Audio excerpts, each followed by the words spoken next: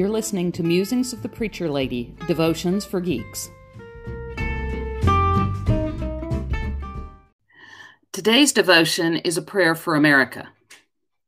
It doesn't take the 4th of July for me to pray for our nation. I'm heartsick at the division and animosity that seems to get worse every day. Instead of listening to each other, trying to understand and compromise, the right and the left just keep moving further and further apart. The last time our country actually rallied and united was on 9/11. The tragedy was so terrible that we put aside our differences for once to stand as one.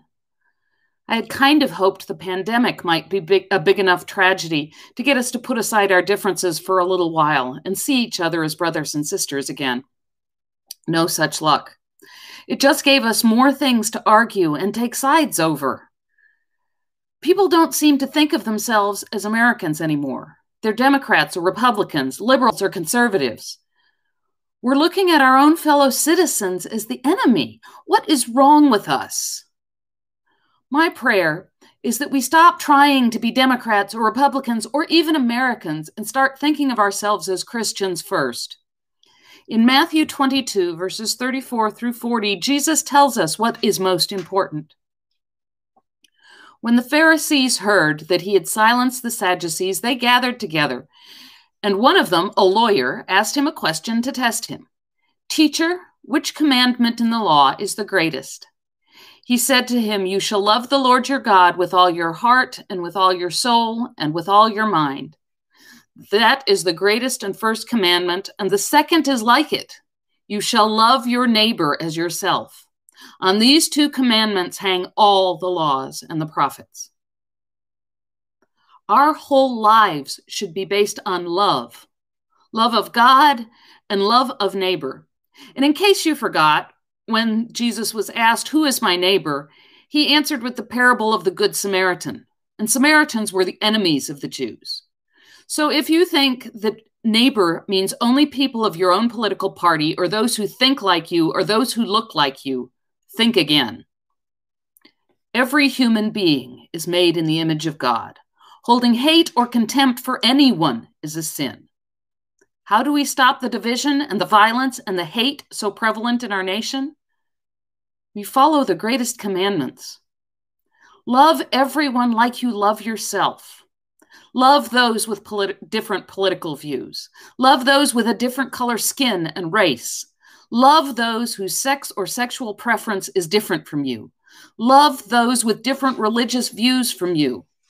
Love everyone as if they were beloved, precious children of God, because they are.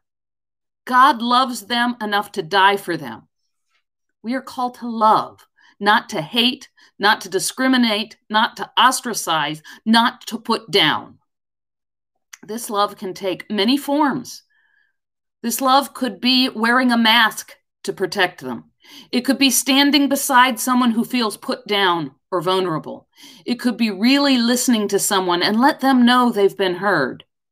It could even be pointing out when someone you love says or posts something hateful against another brother or sister. We may not be able to fix the brokenness and division in our country, but we can work to make sure that we're not contributing to it. With the 4th coming up, the song America the Beautiful has been rolling around in my head, and I would like to make the last line of the first verse my prayer for this week. And I know it was written in the late 1800s, so the language isn't politically correct. But you could try substituting neighborhood for brotherhood, or add sisterhood, if the masculine language bothers you. So I will end my devotion with this prayer from America the Beautiful. America, America, God shed his grace on thee, and crown thy good with brotherhood and sisterhood and neighborhood, from sea to shining sea. Amen. Have a blessed week.